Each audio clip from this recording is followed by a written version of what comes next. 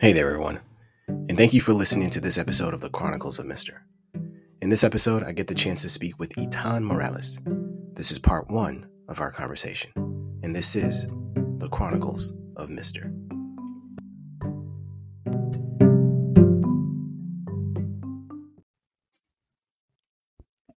Welcome to another episode of the Chronicles of Mister. I'm Mr. Pierre, and I am joined by Mrs. Morales, an excellent educator who I had the honor of working with back a couple of years. Itan, how are you, and good morning? Hi, good morning. It's so nice to be here with you. Oh, thank you. It is a joy. And another coworker of ours, Miss Chimawa, who I had the pleasure of speaking to a couple of days ago, I felt like we didn't get the full, or I didn't feel like I got the fullness of being able to work with you with more than just that little bit of time that we had at California Collegiate. So I'm really happy that we're still able to every now and again catch up. Yeah, definitely. It was very short lived, but it was like some of the best experiences together, even though it was short and online. Yeah. It made like a really big impact, honestly. So Agreed. I'm just glad I got to meet the people that I got to meet and, learn from everyone at California Collegiate. For sure. I guess we can start at the beginning. Like, what sort of brought you into education? So originally, I thought I wanted to be a lawyer when I was like a senior in high school. I think I really enjoyed a class. I think it was world history and just talking a lot about social justice.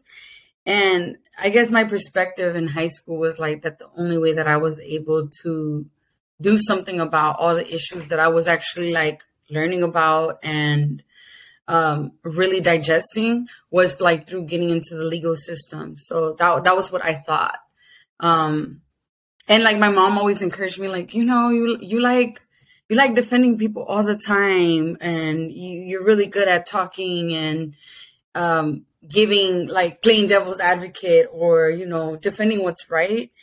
And her being a part of a workers union, like really, and seeing her in like the trenches, as you can say, it really inspired me when I was in high school, just seeing her working like literally and not being scared, So I thought that's what I wanted to do. And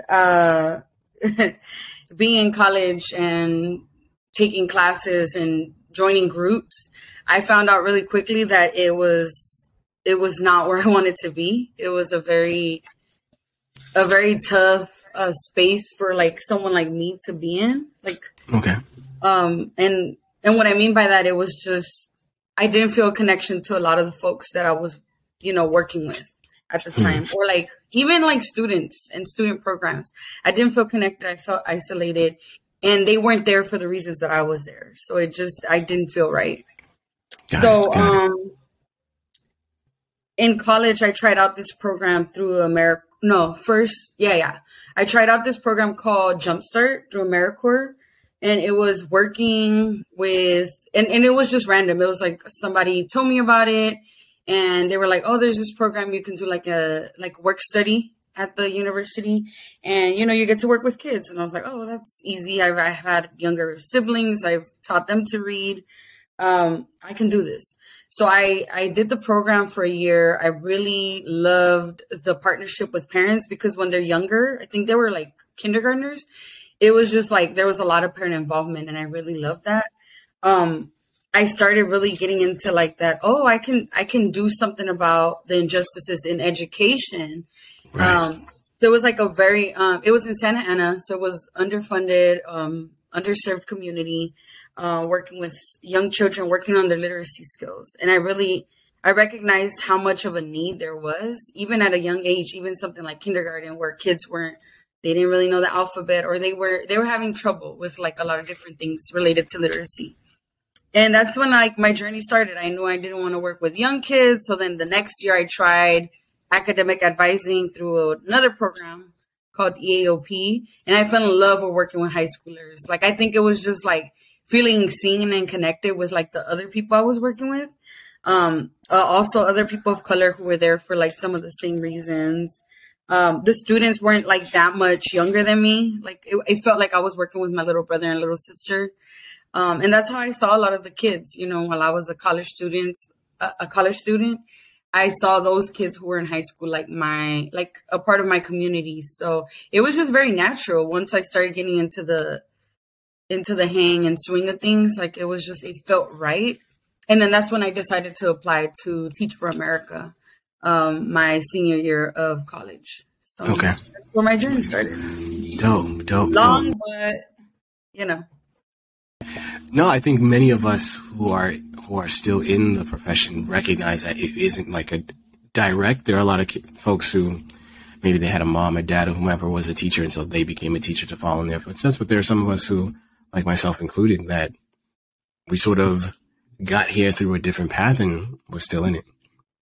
Yeah, and I really didn't have an idea of how, like, what I wanted to do. I just knew like I wanted to go to college because nobody in my family had gone to college.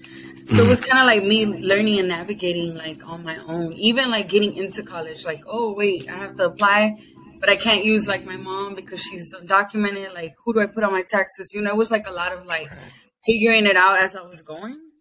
Mm-hmm. And since I struggled through that, I was like, well, academic advising is something that I can do to help other kids who were in my same boat. And by that time, Obama had already created like DACA for like a lot of others, like opened up like a lot of opportunities for students who didn't have it before.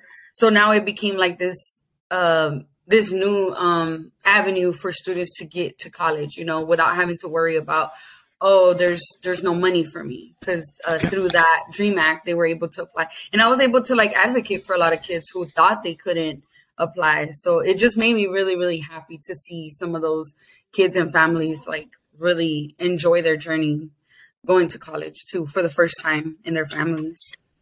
So you touched on a couple of things of you being first gen and having to learn a lot of it on your own. And then rather than sort of just sitting in that space of like, all right, now that I understand what to do, it's like, all right, let me just go. I can't just sit with this knowledge by myself. I have to share with others and help others who look like me and who are in similar situations. Yeah, so definitely. It sounds like from the jump you had the heart of a teacher.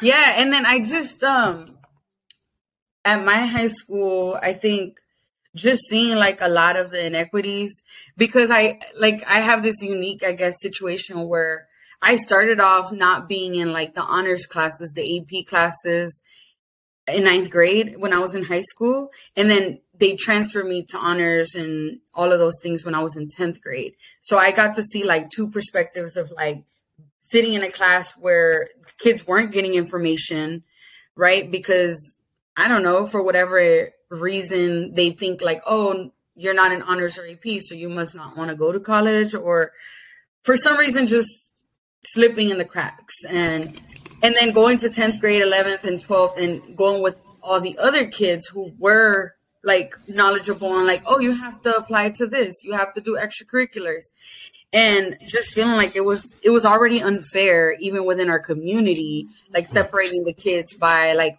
who's worthy of this knowledge, right. And helping my friends out who didn't know any better or who didn't have that I don't want to say privilege, because it's not even a privilege. It's just information that we should all have a right to. Right. It should be just basically, like you just mentioned, like a basic right, but unfortunately it's not. And so when folks like yourself, who I can't think of another word of, like, are not stingy with it, like, look, I'm learning all this, and I'm now recognizing how I'm going to be able to pay, whether it be scholarships or grants or whatever, rather than just sit on it and be like, all right, I'm going to keep this for myself and gatekeep. You're like, no, let me share. So that, that whole idea of like, learn one and then teach one.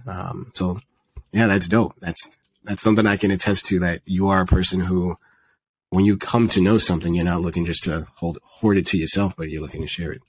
Oh, so yeah. Thank you for that. Yeah. What is keeping you sort of in the work? Because so many, as we know with the pandemic, so many are choosing to leave the profession, but like, what's keeping you going? Because it can't be easy. We know it's not easy. It's not. And And I just think to myself, sometimes I think to myself, like, it's actually getting harder to,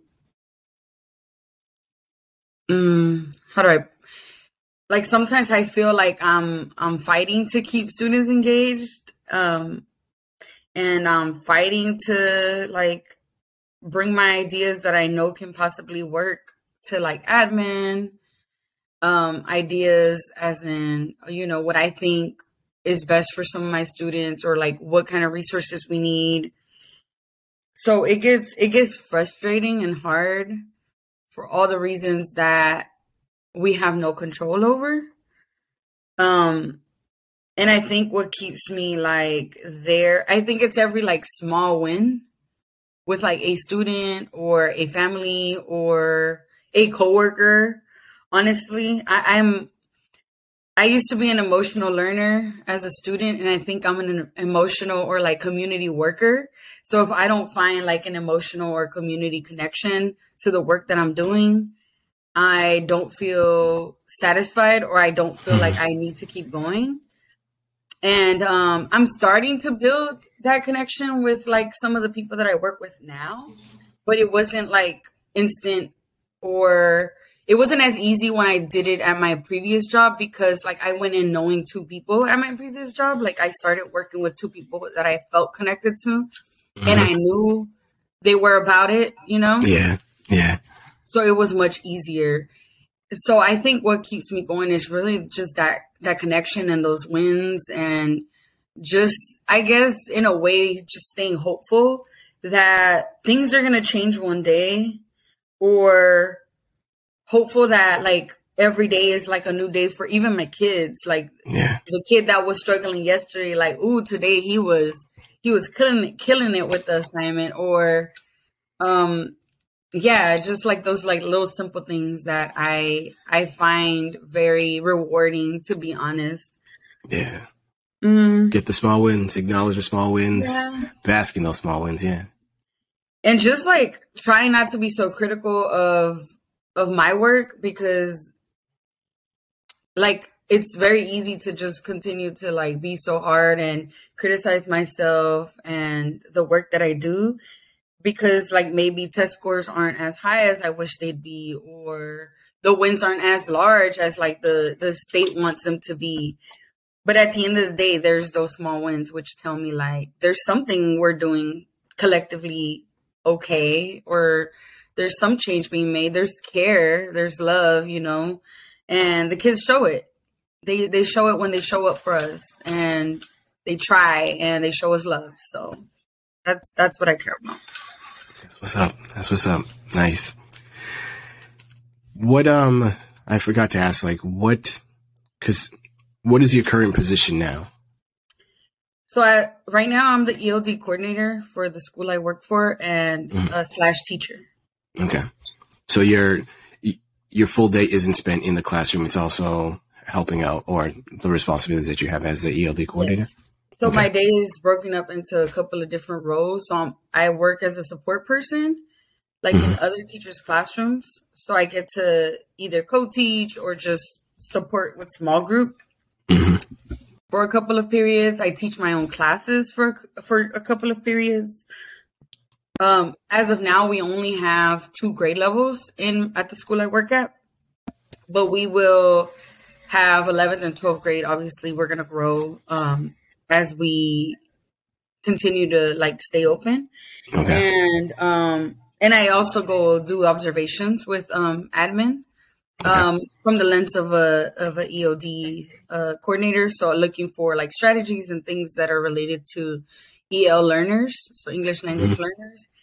And then the last part is like coordinator work, which is like monitoring student progress, creating like intervention plans for students who are not progressing, or students who are considered long-term English learners, and getting them the services that they may need, whether it's through me or sending them to evaluation through like SPED or any other SST processes. So those are like kind of like the different things that and then just meeting with admin to talk about, what implementations and PDs we need to support teachers for the work that we are looking in the classroom. So like just a little bit. And so knowing that you worked with middle school kiddos for quite a number of years, what's it like now working with high school kiddos? Ooh, it's different for sure. Yeah. And I think both have like their strengths, like their unique aspects of working with. I think I was talking to my coworker about how like I miss the growth that I'd see in middle school, like the immediate, I don't want to say immediate, but like from one semester to like, or one quarter to the next after having them, just seeing, oh, they grew by like a grade level already or something. And I think at the high school level, it's a little bit more challenging for a lot of different reasons. Kids are older. They've been English language learners for a long time. So what I miss the most about middle school is really, and the parent involvement. I thought it was low in middle school, like when I'd have parent conferences or we'd have events, but it's not as low as like working at a high school. And I think I really miss that parent involvement with younger children's families. And I wish I had that with the high schoolers. But it's been a transition in like a both positive and challenging situation where like older kids tend to challenge you in different ways that younger kids don't yet like have the capacity to yet. Really? In what way? Like, I think young children still like I worked with sixth graders before, so there's still kids that kind of see their teachers as like heroes, or like they look up to some of us in sixth grade, and I think in high school it's harder to be as like connected to, like, how do I say this, like they don't look up to you in the same, like you're not as cool anymore, if that makes any sense. So like you have to try. Yeah. I don't know. You have to try so many different ways to just get to these high school kids. And it has to be something natural. Like you can't force it either. So that's what comes with being hard. Like whatever your personality is, either they're going to vibe with it or they're just not. I think in middle school, it's a little bit different where, well, the kiddo was kind of like, they're going to vibe with you because they're just younger. And at that moment, they want that adult connection, and I think the older kids, they're just like, well, they want to be with their friends, and that's okay too, But yeah, it's just like a unique difference. It's different. I love working with both though. Like, cool. When they tell me like, what do you prefer? I really don't have a preference. Like, I love high schoolers. I love middle schoolers the same. I just love the family involvement in middle school more. Like, I miss working with parents as teams. A question that I am grappling with as a middle school teacher is knowing that my kiddos, like, they aren't on that track that you mentioned, that when you started high school, like you were on one track and you saw that it was different from then 10th, 11th, and 12th grade, where the track that you were then there in the classes, the vibe was different. The knowledge that was being imparted to the kiddos was different.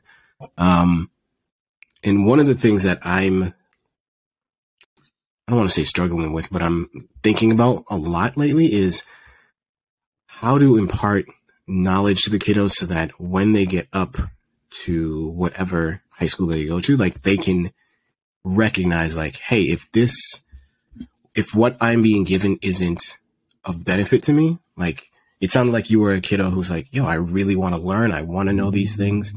And when you weren't being given that, you didn't know what you were not being given until you were somewhere else. And so like, I want to empower our kids to be able to like decipher and question and really like critique. If I'm at a school or if I'm even in a classroom where I'm feeling like I'm being undisturbed, how to advocate for that, how to get their voice to be able to speak up, to be like, Who do I need to speak to be like, look, no shade to the teacher, but I need to move faster.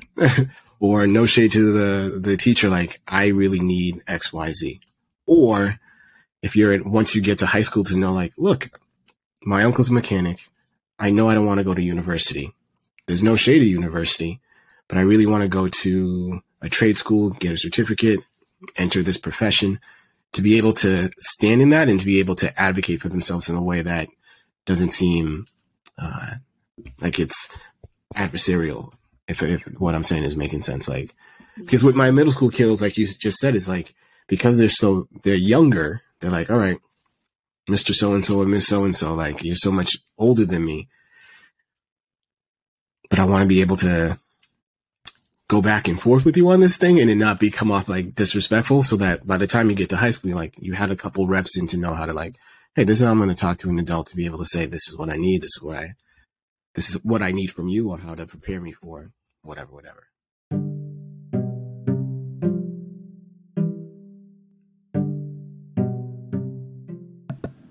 Hey there, everyone, and thank you for listening to this episode of the Chronicles of Mr.